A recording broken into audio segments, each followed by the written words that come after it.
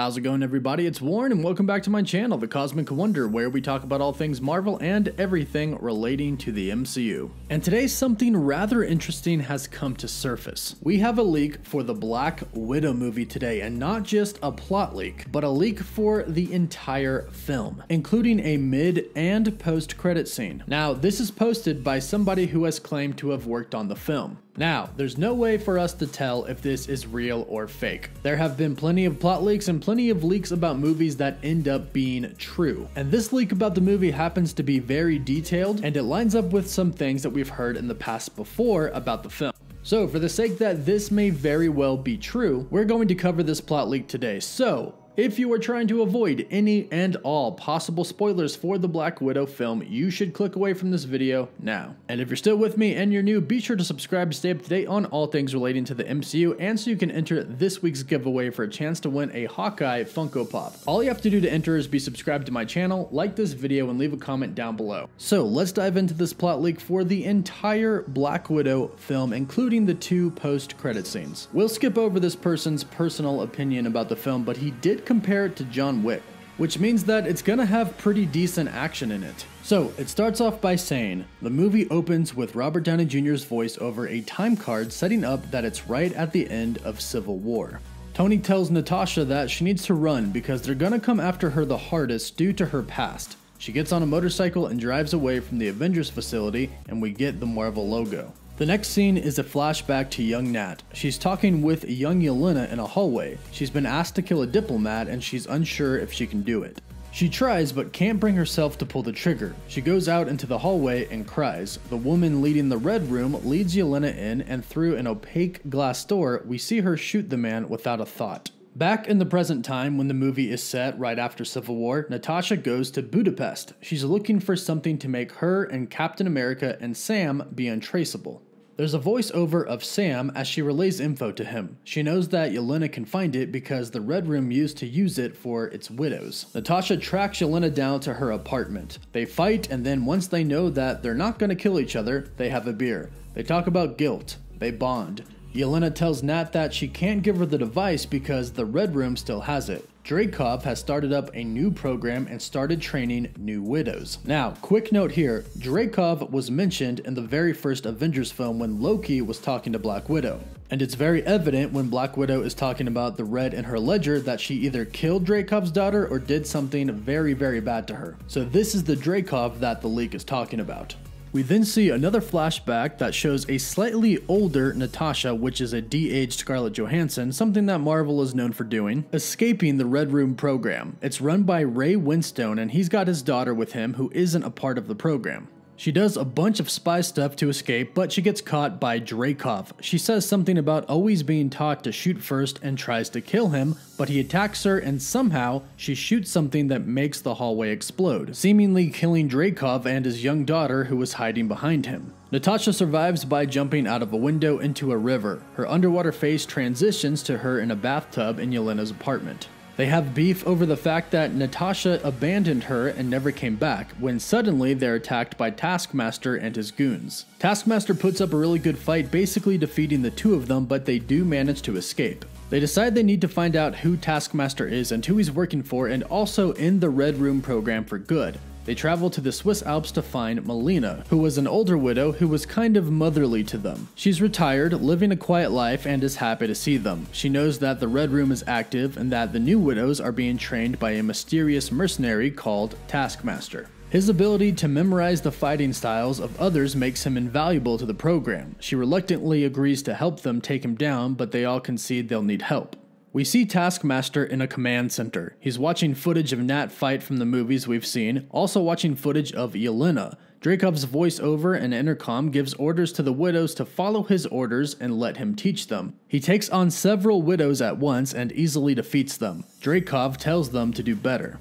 Meanwhile, in Siberia, we get the most fun sequence of the movie. Natasha, Yelena, and Melina all do a full fun spy movie Charlie's Angel style prison break to get Alexei, their father/big brother figure, out of a Russian state prison. They succeed in breaking him out. They have a little family reunion, and then we cut to scenes as Natasha as a young teenager again. They go to an old Red Room facility, but they don't find anything as it's empty. Melina hacks an old computer that's got a list of the program's safe houses on it. They head to the most likely one, trying to find Dreykov, and Taskmaster is secretly watching them. While crossing a border, they are captured by CIA agent Rick Mason, and we find out that him and Natasha used to be together. He reveals that he's working for Thunderbolt Ross directly to bring them back home. Ross and Widow make a deal that if Mason accompanies them the whole way, and she turns herself in after, they'll be allowed to continue shutting the Red Room down. We see a flashback of a younger Ross and a younger Natasha making a similar deal when she's recruited into S.H.I.E.L.D.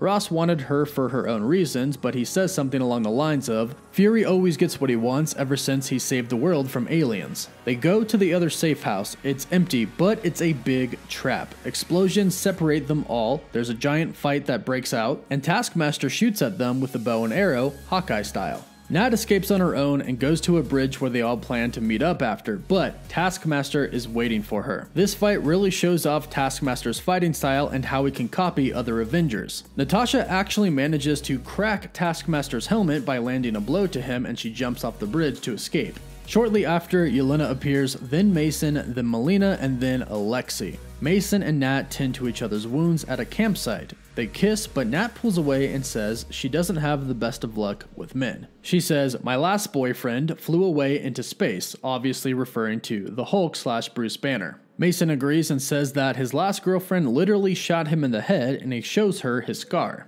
The next morning, as they prepare to leave, Taskmaster attacks them. He seemingly kills Mason with his sword, and Nat is devastated, but Yelena makes her leave with them. Melina was scouting ahead in the city, and she comes back and comforts her, telling her the story of how she had a husband and a daughter who died. Nat is shocked to learn that she had a child, and Melina says that the sterilization procedure didn't work on her, and that she had to hide the fact that she was pregnant by faking that she was a prisoner of war, saying, "We all do crazy things for our family." This leads us to the big finale in the mountains that we've seen in the trailer. The Black Widows, Taskmaster and his goons, and Red Guardian all duking it out. There's some kind of bioweapon that's about to be launched with this crane as the Red Room's current mission. Taskmaster and Red Guardian have a pretty big fight, and Taskmaster kills him in front of Yelena, Melina, and Natasha. Melina holds them off while Natasha and Yelena fight their way inside to where they think Dreykov is. Turns out, he isn't. It's a computer that is changing somebody's voice to sound like Dreykov's voice. And it turns out that it's Melina. Her and Dreykov were in love, and they had a daughter together, and Natasha killed both of them.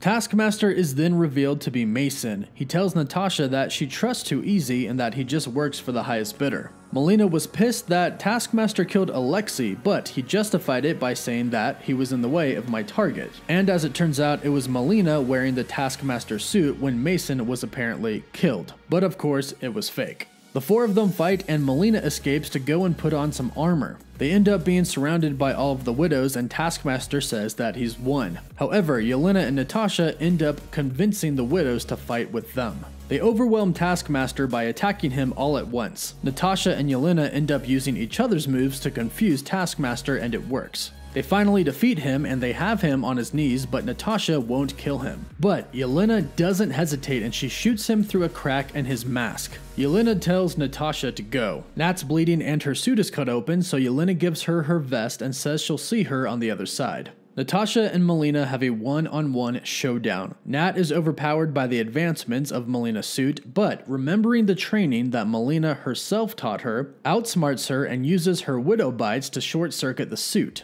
Nat says that killing Dreykov's daughter has haunted her for 20 years, that she never meant for it to happen. She gives Melina a chance to forgive her, but she doesn't, and Natasha ends up pushing her off of a ledge, falling to her death. After Natasha and Yelena meet up, they hug goodbye, and Natasha tries to give her vest back, but Yelena says that she doesn't want it now because Nat got her stink all over it. She then smiles and says, "It looks better on you anyways."